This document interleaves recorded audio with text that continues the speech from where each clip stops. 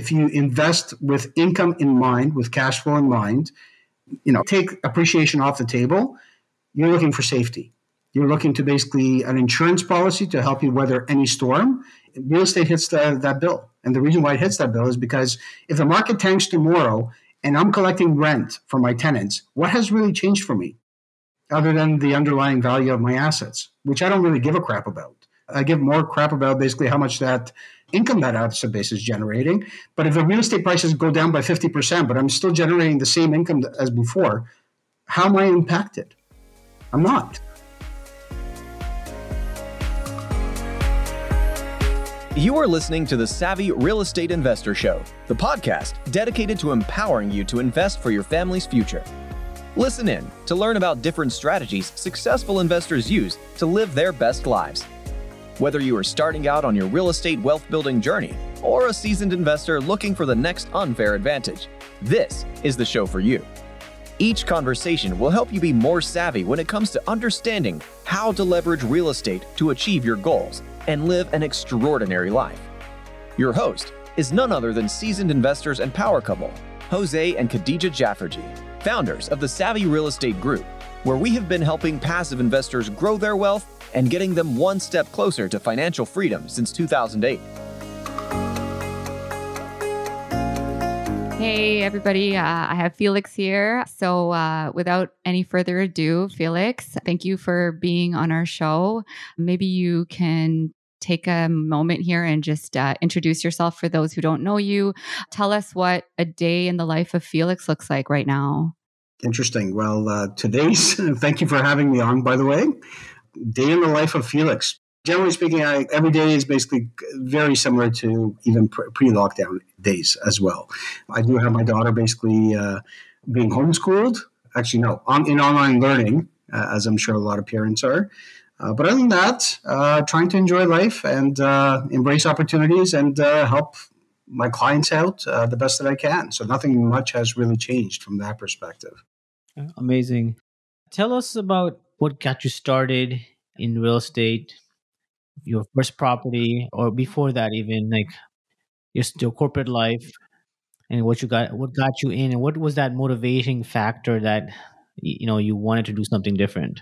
I got started, I went through the typical route. I'm an immigrant to Canada, came out to Canada almost 42 years ago, became a CA, CPA, and I thought that was the route to take in order to get ahead in life. I got into my career, even during my articling time as a CPA, CA student, and I found out very quickly that my perception of what a career life looked like was very different than reality. And the reality was something that I did not particularly enjoy. And that just came more to fruition the further along I went within my career. I've embraced various challenging roles. I've traveled the world internationally, obtained a ton of international business experience. And it got to the stage where I went through various progressive opportunities, different companies. Used to be a process improvement specialist, then a turnaround specialist, then became a CFO for several organizations. And I felt that at every different step that I took, that I was going to get closer to this sort of thing called happiness, or the life that I really wanted to live. The reality was the total opposite. I felt that the more successful I was with my career, the more miserable I got. And the things that suffered the most were the things that I felt were the most important to me. So like family life. If you're working 16-hour days, how much family life are you going to have? How much free time are you going to have with them? Finally, in 2010, I was a CFO for a multi-unit renovation company, and my wife was pregnant. She was due to basically give birth in February of 2010, but she had gestational diabetes. And the CEO that I reported to as a CFO, it was a ridiculous dynamic. I could have been on vacation. He was texting me left and right at 12 o'clock midnight on a Saturday. Or on my wife's birthday when I'm taking her out. But it got really ridiculous because my wife had gestational diabetes. So we actually scheduled a time for her to get her labor induced. And provided that information to the CEO saying, my wife is scheduled to give birth at this specific date. And unfortunately, my daughter had other plans. She decided to arrive 2 weeks early. So here I am. My wife went to get her checkup at the hospital with the doctor. And a couple of hours later, she gives me a call at around 10 o'clock, 10:30 in the morning saying, hey, my water just broke. I'm like going, holy crap. I don't want to leave my company behind, like, jump ship right now, basically, to go and hang out with my wife and see her through the labor and everything. I need to basically get my whole team together and kind of, tie up as many of the loose ends as possible. And of course, we were always available by online, we had our Blackberries or whatever. But that was not going through my mind. I was like going, okay, I need to take care of all of this right now. And instead of going to be with my wife, I spent the next 4 hours, trying to tie up loose ends to the point where the executive assistant to the CEO was telling me, what the heck are you doing here? Go be with your wife. And the reason why I'm telling you this is because, our daughter was born finally within the next 24 to 48 hours. And instead of getting a congratulatory phone call from the CEO, the guy who I was reporting to at the company, I get this letter. And in this letter, you could see that it was kind of sifted through and evaluated through the HR department. Like, it's not him talking, essentially. And the letter basically indicated something crazy like this. It basically indicated that, hey, you knew when your wife was going to give birth. Now you left us in a bad position because you basically decided to depart, leave 2 weeks in advance. And I was only taking like a 1 or 2 week leave to be with my newborn child, our first child. And when I got a letter like that saying, hey, like blaming me essentially that I should have known when my kid was going to be born, that was just like pure insanity. I'm like going, really? Like, so at that stage, I'm like going, okay, this is enough. I've sacrificed so much for these companies, for my bosses, given my blood, my sweat, my tears, most of my living hours. And finally, I said, enough is enough. I got to find a different way because ultimately all I'm doing is killing myself by making somebody else successful and making somebody else wealthy while at the same time having no life of my own. That was such a powerful story. Yeah, I think that people in the corporate world can definitely relate. I think we've all been there. A lot of real estate investors have been there, right? And that's one of the things that have driven many of us to seek, I guess, an alternate lifestyle. But okay, so walk us back in time a little bit. What year was that? What year sort of was your daughter born? And, how quickly did you make your transition? So she was born in January of 2010. Obviously, you can't just quit cold turkey essentially there and do something else, especially if you don't know what that something else is. Now, real estate was something that I was always interested in, even from a younger age. When I was a teenager, I had a friend that whose mom used to invest in houses and used to rent out the main floor units and illegal basement apartments back in the 80s. And we used to get called up from time to time, every couple of months, saying, hey, my mom needs you. What did that mean? That basically meant that his mom had an appliance that broke down in one of the units, and they needed to basically move that appliance out and replace it with an equally old appliance into one of these units. Now, back then, these appliances were not like made out of tin cans like they are right now. They weighed as much as a subcompact vehicle. They were made with real steel, not tinfoil and plastic. So it needed about 4 guys just to lift up a stove or a fridge or whatever the case may be, and trying to move an equally heavy one, broken one, out of the basement unit, for example, or main floor unit. We were lucky if we got out of these fiascos without hernias. So I asked her, why the heck would you ever want to do this? Like, why in the world are you doing this? This is kind of insane to me, right? And she kind of walked me through like how the numbers kind of worked, why she was doing it. What I also noticed is my buddy's parents came to Canada at around the same time as my own parents, but my own parents were renting. We were living in a rental apartment while his family was living in a house. And income-wise, they're about the same. So something must have been different, right? And what she kind of told me, I know this sounds very similar to like a rich dad, poor dad kind of scenario, but what she told me is essentially this is how they're building wealth. This is how much cash flow they're getting from these properties. And that enabled them to kind of move forward on the ladder of life, to spring forward much quicker than somebody who's just focused on their careers. And that kind of stuck with me through high school, through university. I didn't really give it too much thought up until I finished university. But what happened after university is I bought my first condo. We were in the midst of a major recession. I could not even find my first articling job as a CA. In fact, I could not find my first job within my profession for a full year after graduating. So I had to do what I had to do. So I kept on working on the jobs that I used to work at to put myself through university. I used to be a cook at a restaurant. I used to work at a gas station doing graveyard shifts. I was working stupid hours. And finally, because I was no longer studying, I decided to undertake a construction job. And there was another situation while I was doing construction, waking up at 5:30 in the morning to hit the construction site. We had a rain day. And we were, those like portables that you're basically sitting in. And so there was a bunch of construction workers, and these guys have been doing this for years, sometimes in some cases decades. And they were complaining. They were going, holy crap, why am I putting up with this shit? Right? I should have gone to school. I should have gone in education. I should have, to make my life better. And I'm like thinking to myself, I'm like going, wait a second. I have that education. I went through school. What am I doing here? So what I ended up doing is I redoubled my efforts and reapplied again to every single accounting firm in the GTA, and finally got my first foot in the door. That was kind of an eye-opening experience to me, saying, you know what? If you want to accomplish something, don't give up. Just basically keep on trucking, essentially. You will eventually get whatever it is that you need. But that led me to my career, and subsequent to that, around the same time, but once I got my first job, I went to, I bought my first condo. Actually, my only condo ever. I decided to use my OSAP money. So I put myself through university, but I was working throughout the whole time to the point where I was able to repay all of my OSAP loan upon graduation. But instead of repaying the government, I decided to actually use those funds as a down payment on my first property.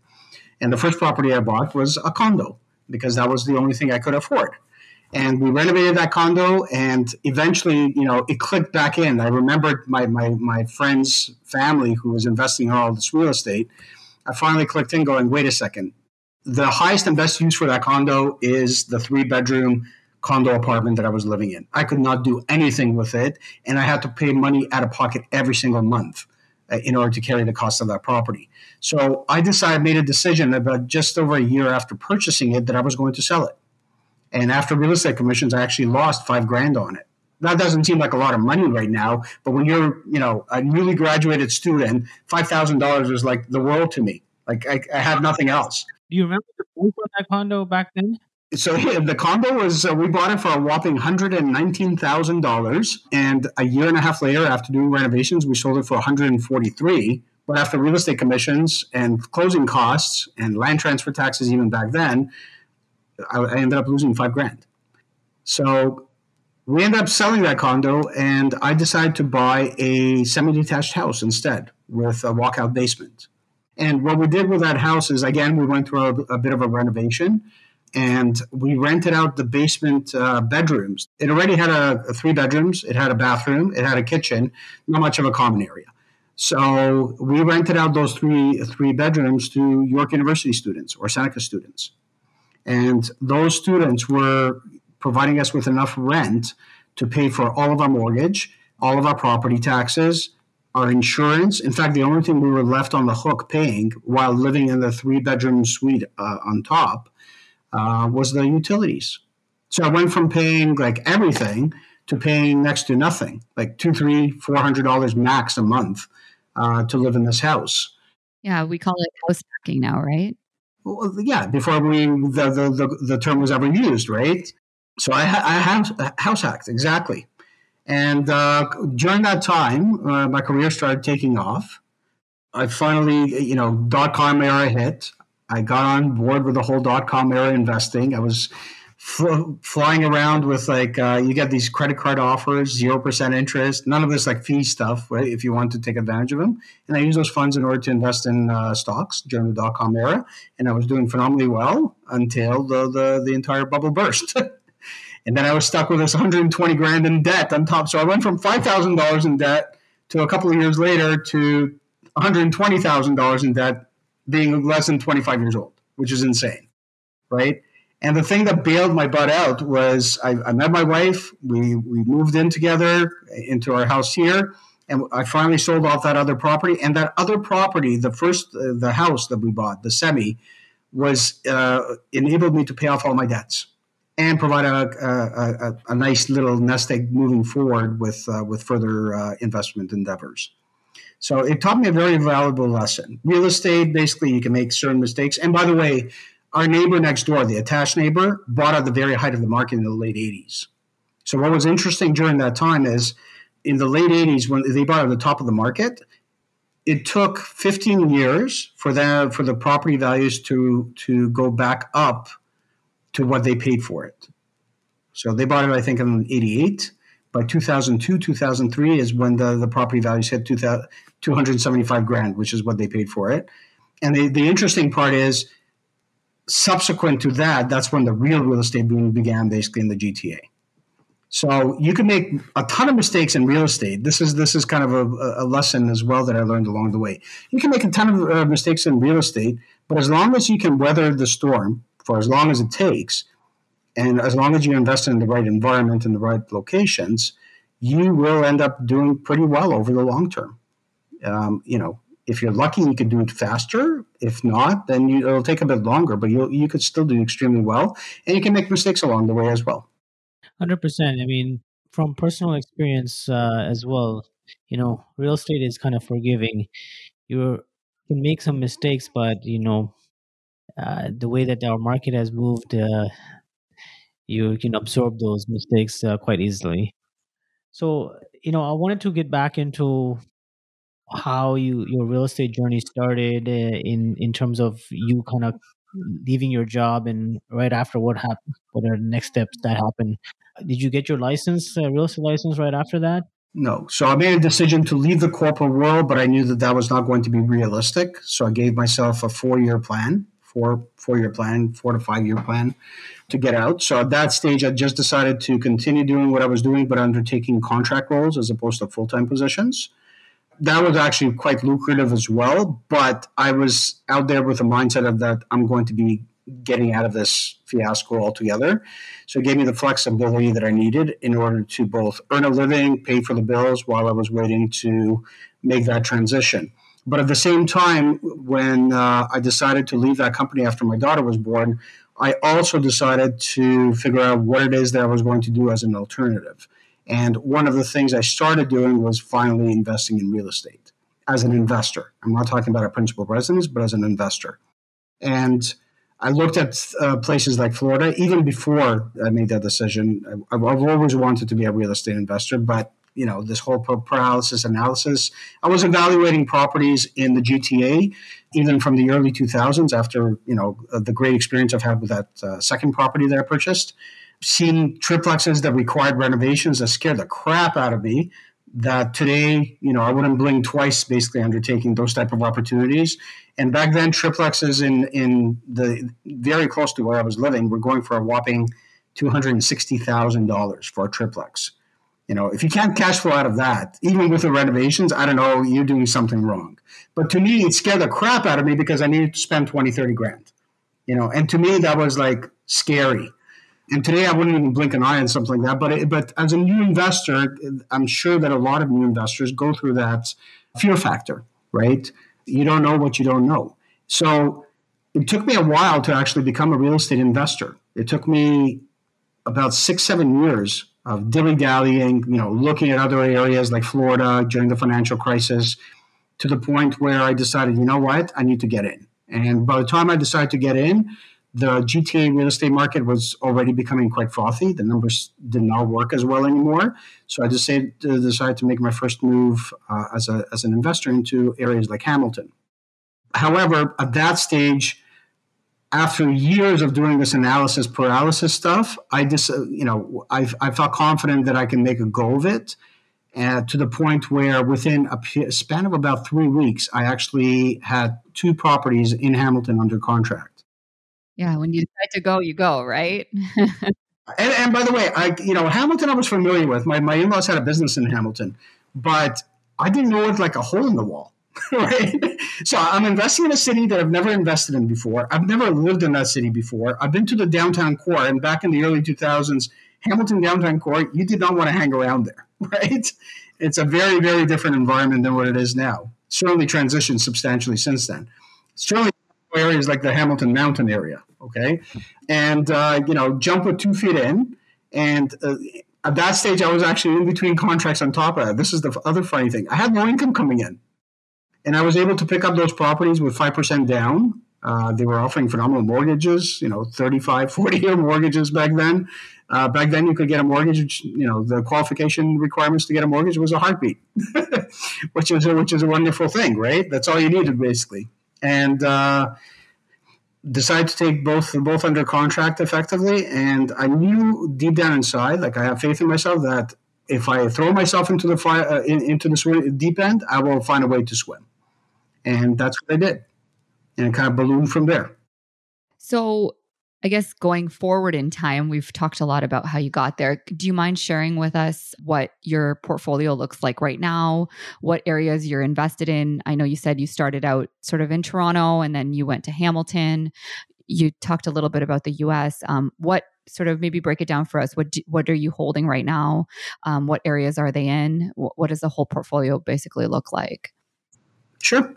I initially started doing rental homes and then figured out like by about 2015, 16, I decided to get out of the whole rental home market. Not because they didn't work, it's just given the spike in real estate prices, you were leaving a lot of money on the table with rental homes. You would still make a phenomenal profit. Just, how would you feel if you had to sell a property to an end user tenant buyer for, $150,000 less than the fair market value of the property right now? We went through the same journey. Yeah. Right. So in 2015, I decided to change tact. Actually, before that, I started doing rental homes. I started dabbling in a bunch of real estate strategies. I was doing private money lending. I was doing rental homes. I was doing buy and hold properties. And this was initially within the Hamilton area. By 2013, I decided to move out into the Brantford area, bought a buy and hold property there, and bought our first and only student rental property because I wanted to get experience in doing student rentals to see what that was all about. And then from there, as I wanted to diversify geographically, so I went and bought a couple of properties in Barrie.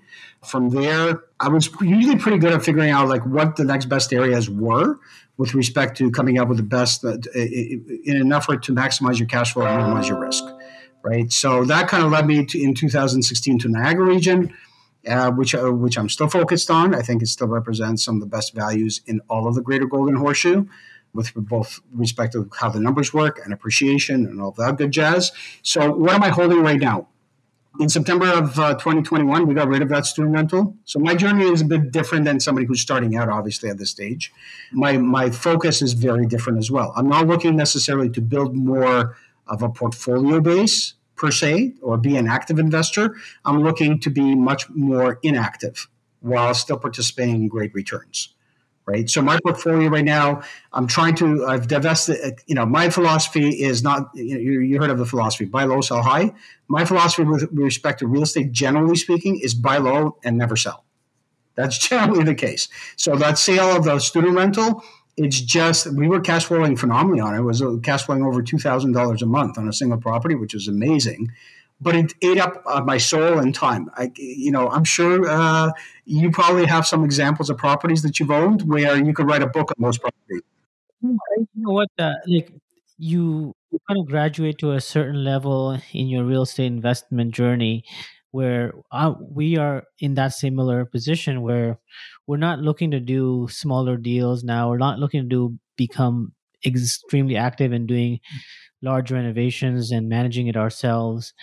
So our strategy has kind of evolved, and that's why we're now investing in U.S. multifamily. But yeah, I just wanted to share that. Yeah, it's Similar interesting. Jose and I story. were talking about that too. And I don't know if this resonates with you, but I was telling him that time is the new sexy. Like everybody's talking about freedom of time. And before I felt like, it was like grind. Everybody was talking about grinding. Like even on social media, like when we first started, everyone was like, yeah, I'm out there grinding. Like, I worked a 60-hour week. I'm hitting the ground. I'm doing all these deals. And now what I'm seeing is so much different. Like I listened to a couple of podcasts recently. It was like, yeah, I'm working 20 hours. I'm delegating. I got this virtual assistant. Like it's a very different vibe. And like we're feeling the exact same thing. We're like, oh man, like we need to slow down. It's an interesting shift. And it's so funny because you were talking about all that stuff in other countries and how here it's always been about grinding, right? And I don't know, I still feel a little bit awkward when I say that to people, friends or other people. Are like, I almost feel awkward being like, yeah, I only want to work 20 hours a week, and people looking at me like, what?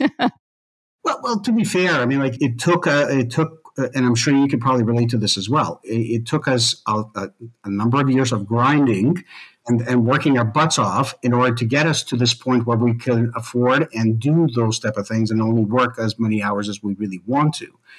So I don't want to minimize and tell people, hey, you can basically just do a 20-hour work week and achieve financial freedom coming out of university. That's not necessarily going to work. You're going to have to do that grinding. No. And same thing with us. I mean, we've been we've been grinding for years. We're still grinding. We've been investing for over 10 years now. So, there might be some listeners out there, we don't want to give the wrong impression that we might be on chapter 10 or 15 while someone else starting off might be in chapter 2.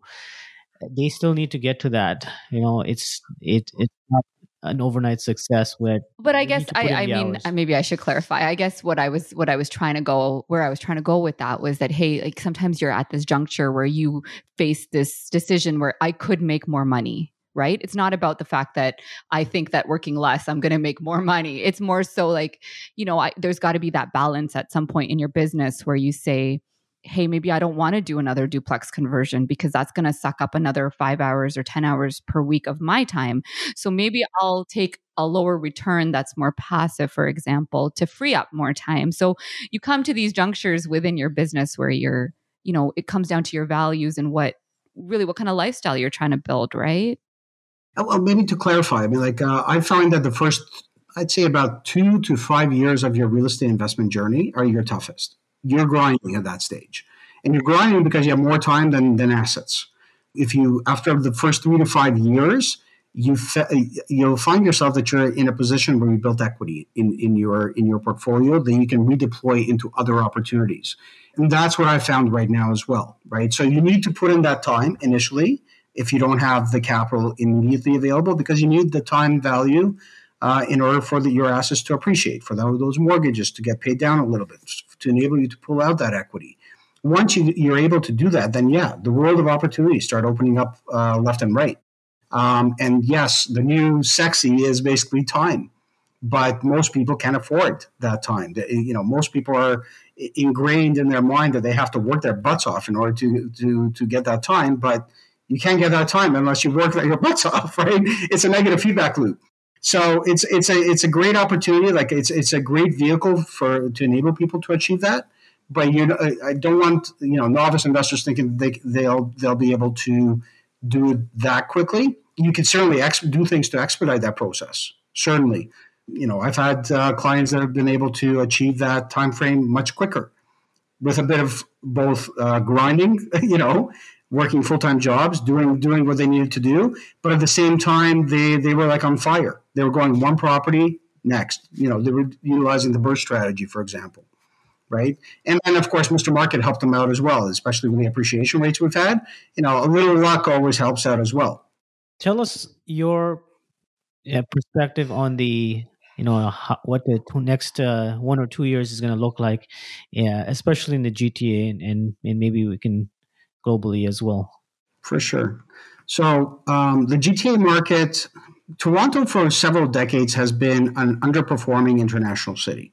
But that was actually to the benefit of the people, the residents that were living there, because it made housing much more affordable than a lot of the other international cities like New York, Hong Kong, San Francisco.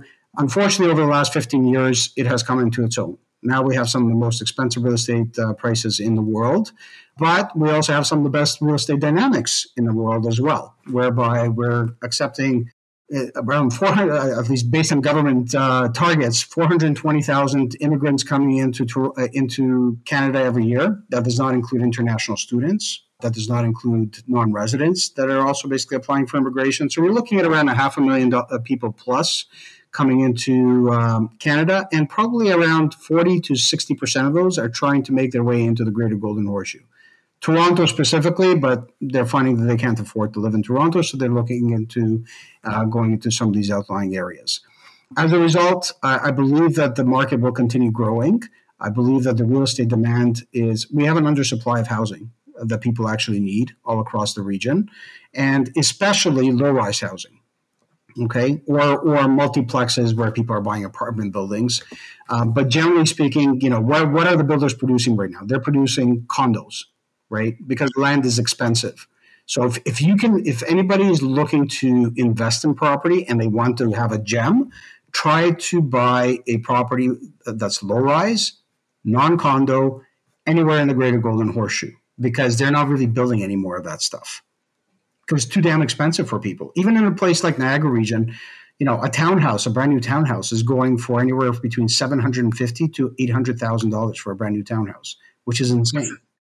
Yeah, that is absolutely crazy. Right? Yeah. That's like Mississauga like 2 years ago. Yeah. Only, Yeah. It's insane. And you've probably seen this yourselves over the years. As land prices have spiked, builders have stopped building these fully detached houses. They start building these smaller units, semis, then townhouses. And instead of a 100-foot deep lot, now it's an 80-foot lot. They're trying to put in big monstrosity houses with almost no backyards and no land. And now most people cannot afford even those townhouses in Mississauga. Or in places like Welland, Ontario, right, where like a new build is going, a townhouse is going for $800,000, which is insane as well. So the general population cannot afford that, and the reason why that's happening is because real inflation rates are running way higher than posted inflation rates, government posted inflation rates. And so if you're looking for opportunities, go low rise while you still can, because what the builders builders will continue building, but what they're going to continue building is high rise, right? So there's going to be more supply of that. Whereas the low-rise supply is going to continue dwindling and dwindling and dwindling. And many of these municipalities are running out of land or are out of land, like cities like Burlington don't have any more greenfield land. Cities like St. Catharines, no more greenfield land. I'm sure people are aware of the whole green belt. We have like a Manhattanization of the whole region where we have the lake to the south and the green belt to the north, and really no land to build, very little land left to build on. So either you pay the premium by living within the Greater Golden Horseshoe, or you increase your commuting times to go just outside of the Greenbelt. Those are the only two choices. If you want to still kind of be within the sphere of the GTA market, and honestly, you're still participating in the Toronto real estate market, but indirectly, right? The same dynamics apply. You're just buying it for that same property for one half to one third the value of what it would cost in the GTA. No, that's a great point that you brought up about the low rise being basically no developers building that on a large scale at least. So that is essentially going to be a scarce product in the future. Absolutely. And on top of that, the product that is really required right now, the builders have not even started building yet. We as individual investors, one of the best strategies that people undertake right now is converting single-family homes into multi-units. The problem is the most conducive properties for that sort of conversion is a bungalow. How many bungalows have been built over the last 30 years? Anywhere in the Greater Golden Horseshoe. Actually, anywhere in Canada. Forget about anywhere in the Greater Golden Horseshoe. They're building two-story houses, right? The builders have not even caught on to what the market requires, because those type of products are going to be a requirement. If you want to own a low-rise house, but you cannot afford to buy that low-rise house, purpose-building duplexes, triplexes to enable multi-generational families from moving into them. So maybe individually they can't afford it. Maybe coming together as 2-3 families, they might be able to afford that property. or they might not be able to afford it themselves, but they might be willing to basically live on the main floor and have a basement unit that's basically subsidizing a portion of their carrying costs. In that way, it makes it a bit more affordable as well. And most builders are not clued in on that yet. Instead, they're focusing on building townhouses while they still can. Instead, they're building high-rise housing, such as condos, very little in the way of apartment buildings, because the builders don't want to undertake the risk. Right? They don't want to undertake the risk of basically, tenants and everything else. For them, it's easy for them to build a condo, sell it to an end user buyer, cash out, I'm out, I'm done. Right? As opposed to building an apartment building where they have to fill it up with tenants and then find a pension fund or a REIT in order to buy that asset. Right? They don't want to undertake that risk. So as a result of that, there's going to be a shortage of housing that people actually need in the Greater Golden Horseshoe, actually all across Canada. And that's going to be supportive of real estate prices moving forward. Unless, of course, the government decides to cut off all immigration altogether, cold turkey, I don't think that's going to happen, right? We have a declining birth rate in Canada, as with most westernized nations, and we need immigration in this country to pay for our government's fiasco spending over here. Somebody's going to have to pay the bill, right?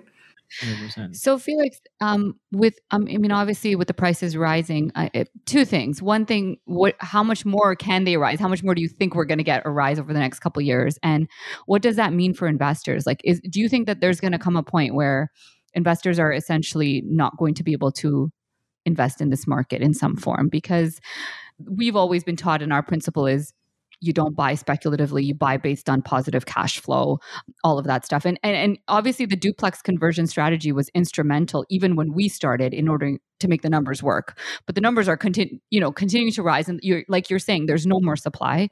It's hard to find those bungalows. Bungalows are going for close to $1 million in Hamilton now, right?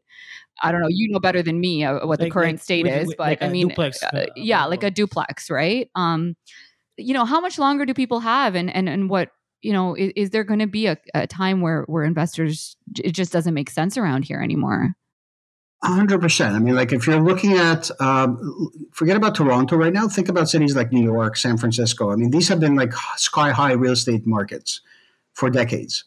So people have to understand who can afford these real estate assets, right? Either you're well-to-do, you have a ridiculously high paying job, or you were lucky enough to get into the market when prices were a heck of a lot more affordable. And that enables you to now make a transition either to downsize or to upsize, to undertake an additional mortgage of about $400,000 when you bought that property, 10, 15 years ago for $300,000 is not a big move. $400,000 mortgage is not a big deal these days. Versus somebody who has to buy that same property right now for $2.5, $3 million in Toronto and undertake and come up with 20% down on top of that. Who the heck is going to come up with that cash? Number one. Number two, who the heck is earning, $300,000, $400,000, $500,000 in income in order to carry that property? And the reality is, not many people at all, right? So there's a correlation, and even if you're a renter, people don't seem to understand. There's actually a correlation between real estate prices and rental rates. And rental rates are spiking just like real estate prices. The problem is rental rates are not spiking as quickly as the real estate prices. And eventually you come to the position that you've come to in the GTA market, where your people who are renting are paying sky-high rents, but even with those sky-high rents, they're not sufficient enough to carry a property with only a 20% down payment. And what you end up with is a bunch of speculators who are causing the market to shoot up higher, but eventually there will come a plateau. The market can only bear so much. If you're trying to rent out that unit, and you're carrying costs of $5,000-$6,000 a month, can you find tenants that are willing or who can pay that? And the answer, generally speaking, is no, right? So it's a huge issue within the GTA. So the opportunities from that perspective then become, okay, how do you find affordable housing, whether you're a first-time buyer, an investor, or looking to either rent or buy? Well, it's very simple. You throw a stone in the middle of Lake Ontario and see where the ripples take you to find the house that you can afford that actually meets your need, right? It's as simple as that. And that's essentially what's driving the real estate market in these outlying areas right now. As less expensive as they are in the GTA, they have experienced some of the highest appreciation in all of the region as a result, because they represent more affordable housing options for housing that people actually need. And the pandemic has exacerbated the trend that has been already ongoing, which is people telecommuting. It's just the pandemic has just fast tracked that trend even further. So now you can still work for a Toronto employer, but you don't necessarily have to live in Toronto. As long as you have an internet connection, heck, you can do your work in Hong Kong or the Bahamas if you feel like it, right? So, but the good news is, you can still basically live in a place like St. Catharines or Barrie, even having your social network in Toronto. And on the weekends, you can still see your family. You can still meet up with your friends, and they can visit each other. You can visit them. They can visit you. You're still within commuting distance. So you don't have to give up that social network. So that's the trend that will continue moving forward. But even then, that has a limited timeline as well, to the point where the market will simply not be able to bear that price either, in which case you're moving to the lowest common denominator, which is condos. And unfortunately, even then, you're going to get to a situation where the market will no longer be able to bear that. So people will have to move further and further out. Yeah. So what do you think are going to be the new investment opportunities in 2022 and beyond? What would make the numbers work? I know that you personally have done triplex conversions now, and perhaps multifamily and some land development. I know people are getting into different creative strategies. There's always going to be some kind of opportunity, but what do you think people should be watching out for? For sure. So 2-unit conversions still work in some of these areas, outlying areas, even Hamilton. But the problem is now you might have to be satisfied with maybe a cash flow neutral position in those municipalities, because if you have to buy a property even before conversions, a decent location, a good neighborhood, before conversions, you're looking at a property value of around $850 before any renovations. And now you got to dump another $150,000. Now you're basically in it for $1 million, right?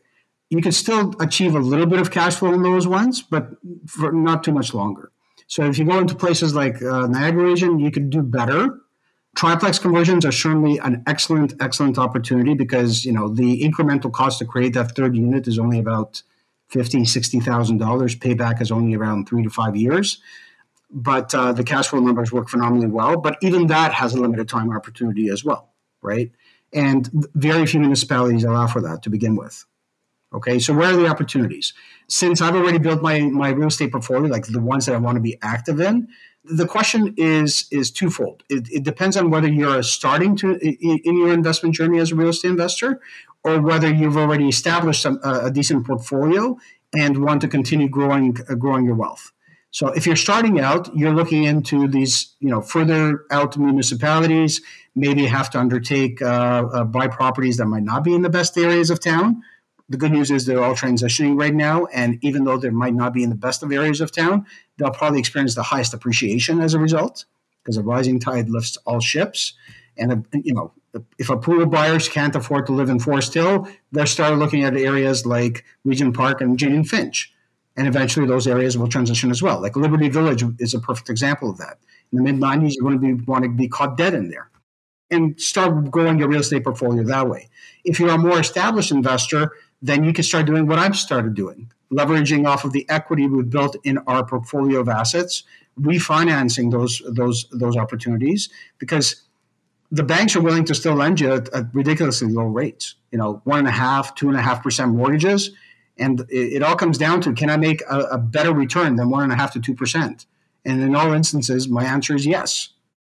I usually target returns of around anywhere from 12.5% to 100% annually. Right, so I'll take that deal any day. For more established individuals, it's more about if you value time. What's most important is to basically start finding opportunities where you could take a seat back. You're in the passenger seat as opposed to being the active real estate investor. Maybe giving up a chunk of the return, which is perfectly fine, right? Because it has to be a win-win situation for everyone. But if you can generate returns of, let's say, 20% plus per year, right? Borrowing from a bank of 1.5% or 2% or 2.5% or even 3%. Opportunities abound. I mean, there's an abundance of opportunities there. So things to consider. You can basically do private equity deals with builders. You can get involved with syndicated equity deals. So, for example, you want to be an investor in apartment buildings, right? And I'm sure, Jose, you guys do this as well. We might not have hundreds of millions of dollars, but we can participate in these $100 million plus deals in some cases, or $15-20 million deals as a fractional owner, right? And that is the main reason why we saw the same thing. The trend was that prices are getting ridiculously high here on a large scale. You can always get opportunities on some here and there, but on a large scale, where's the next opportunity? And that's why we decided to explore the U.S. market. I wanted to touch a little bit on why right now is such a crucial time in history where people need to put their money in hard assets, and how inflation is playing that accelerating the impact on devaluing your dollars essentially. Absolutely. And by the way, this is not just like an Ontario or Toronto issue or GTA issue or Great Golden Horseshoe issue, an Ontario issue. It's not even a Canada issue. This is a worldwide issue right now, right? And what's happened, I'm sure you remember, Jose, like when we were starting to invest, if somebody owned a property, the percentage of people owning more than one property was like something like 2.5%.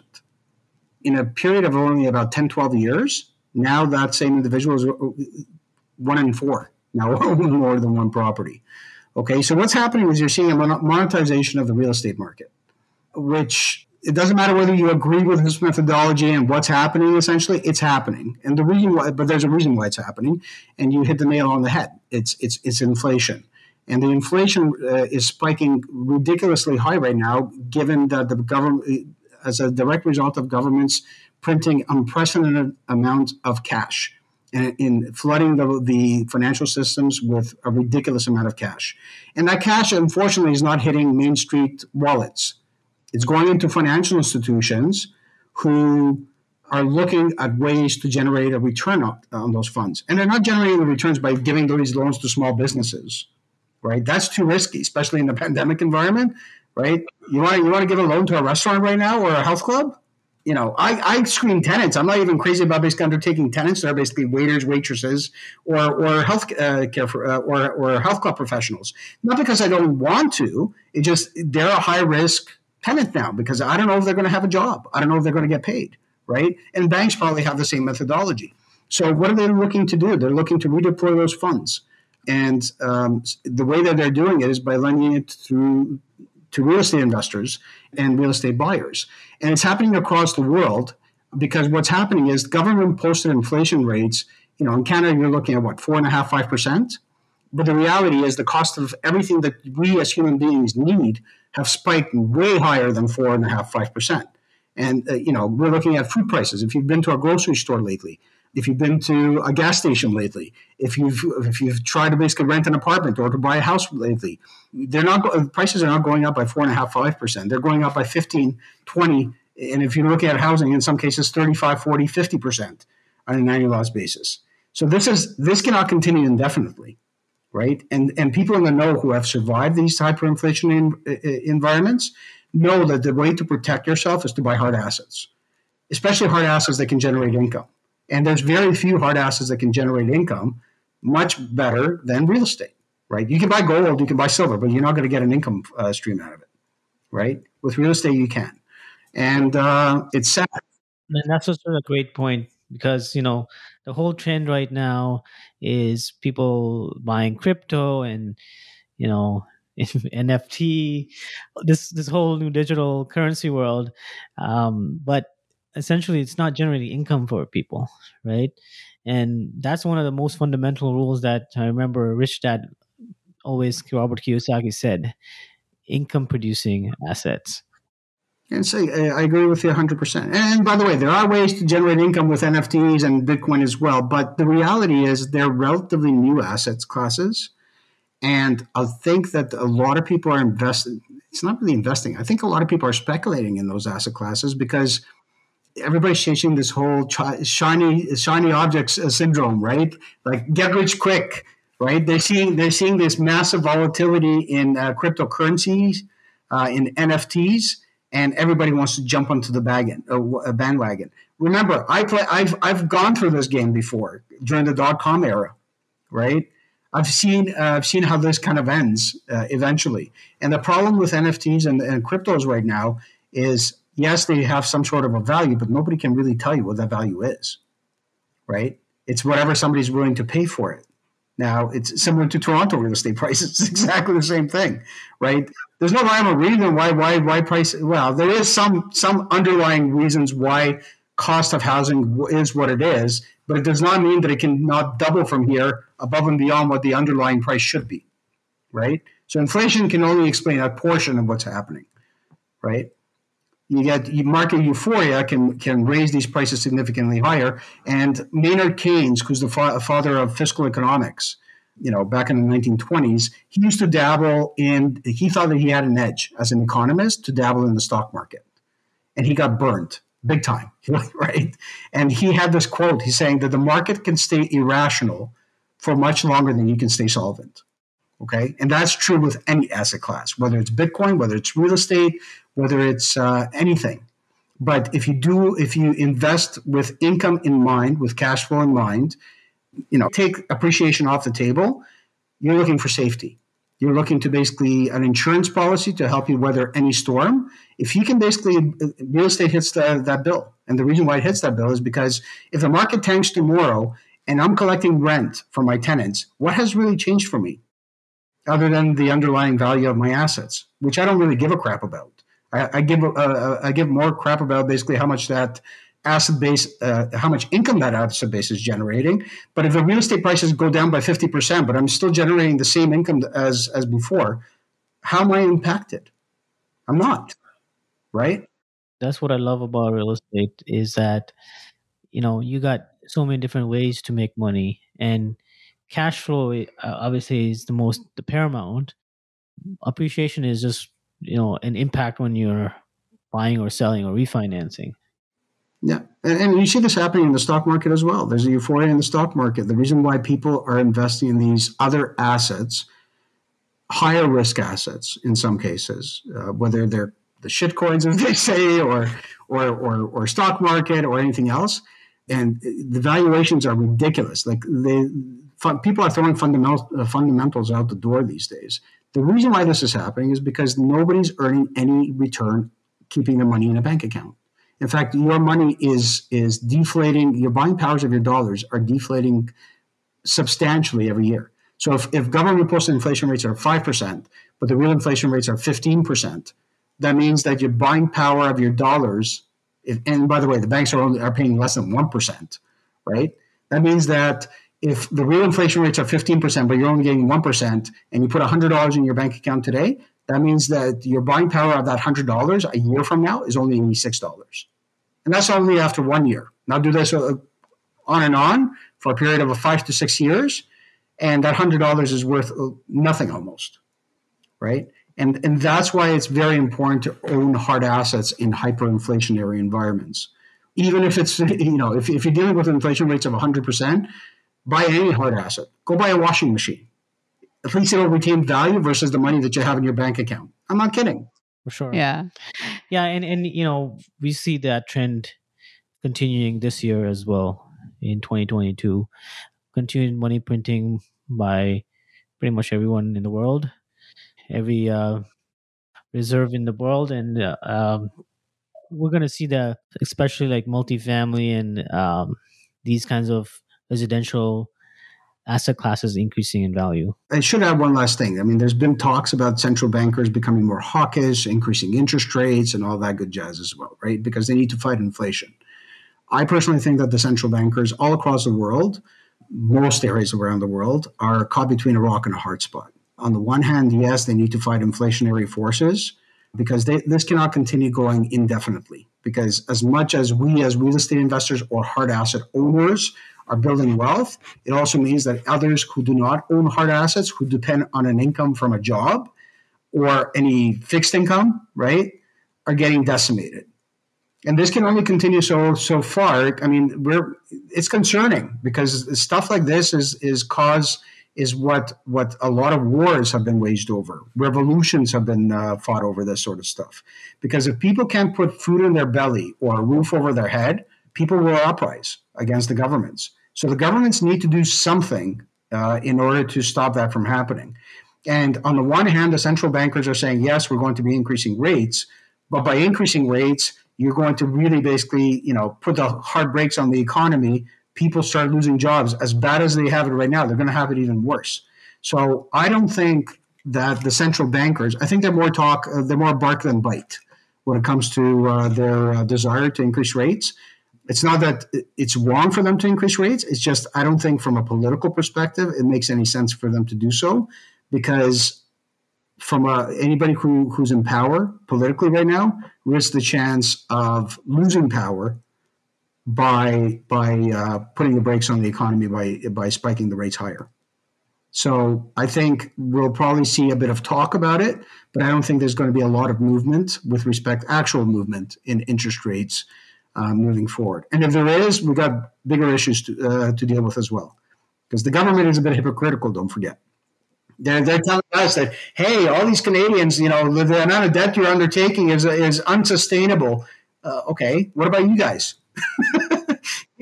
Yeah, we're learning from the best, right?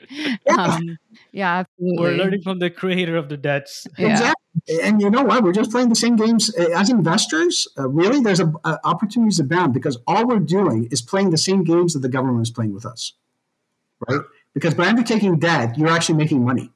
So remember that example I gave you with respect to the bank accounts? You put $100 in, and the inflation rate is running at 15. You pay 1%. So your money is worth only 86 cents on the dollar, right? Well, debt works exactly the same way, but to your benefit. So if you take $100 in a mortgage debt, right, and inflation is running at 15%, and you only have to pay the bank 1.5% in interest, well, guess what? Your debt is in real terms have decreased in value by 13.5%. And by the way, because you're in a higher inflationary environment, your property values have appreciated substantially as well, because it's adjusting to real inflation rates. Your mortgage is being paid down. You're generating, and if you're doing it properly, you're generating positive cash flow. So now, with this hyperinflationary environment, now we're also benefiting from the deflation of our liabilities as an additional fourth income stream as real estate investors, which is insane, right?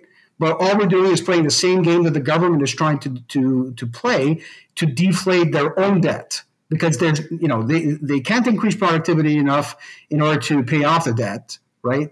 Defaulting on a debt is that's Armageddon. You thought the financial crisis was crazy. Can you imagine the U.S. Defaulting on their debt? It's not going to happen, right? And if it does happen, the whole financial world is basically collapsed at that stage. Right? So their only other option is to inflate the crap out of it, deflate their debt. And the way they do it is by basically posting BS inflation rates while letting real inflation rates run their course.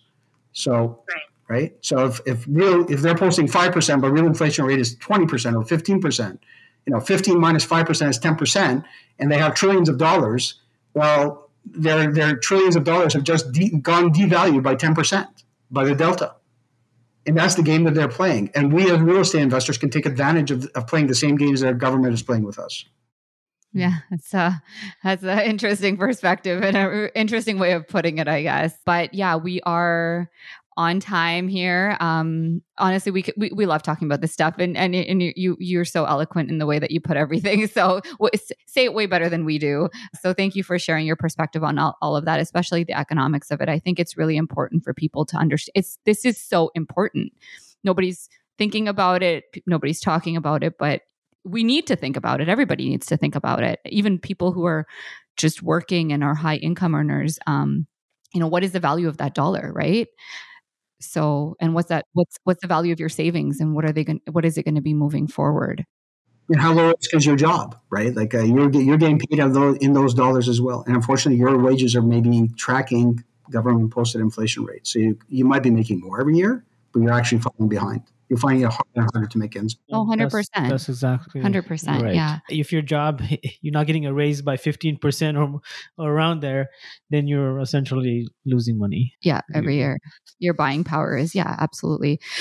So Felix, we will put it in our show notes, but if there's anybody who wants to get in touch or contact you, what's the best way to reach you? Are you on Facebook, Instagram, website, anything like that? Yep. I am on Facebook. You can reach me via email at Felix at cloud, CLOUD, the number 9, life.ca.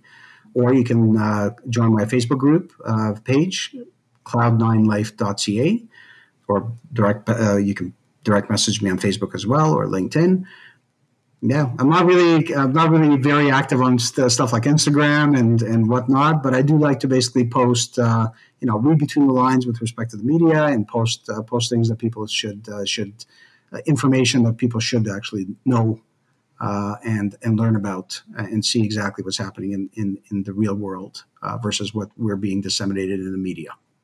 Yeah, no, I almost think of you, Felix, as like a whistleblower to the to what's actually happening and what's happening behind the scenes, behind the curtain, about our economy and what goes the inflation and so on. Yeah, so thank you Thanks so much for sharing that. all We that, really enjoyed it. wisdom. Now, this has been a blast, guys. I really appreciate the time as well, and wish you both a healthy, happy, and insanely prosperous 2022 to yourselves and your listeners. Yeah, absolutely. You too. Thank you so much. I hope you enjoyed today's conversation on the Savvy Real Estate Investor Show. Make sure to hit subscribe or follow on whichever platform you are listening to this on. If you liked this episode, please write a review and share it with us. We are getting the show up and running right now, so every message, every review, and every note counts. This show exists to showcase how investors at any level can start using and leverage real estate to become savvy wealth builders. If you want to learn more about how we can potentially help you create more passive income and build your wealth faster, go to www.savvyrealestateinvestor.com. Once again, it's www.savvyrealestateinvestor.com. All right, that's a wrap. We can't wait to hang out with you on the next episode.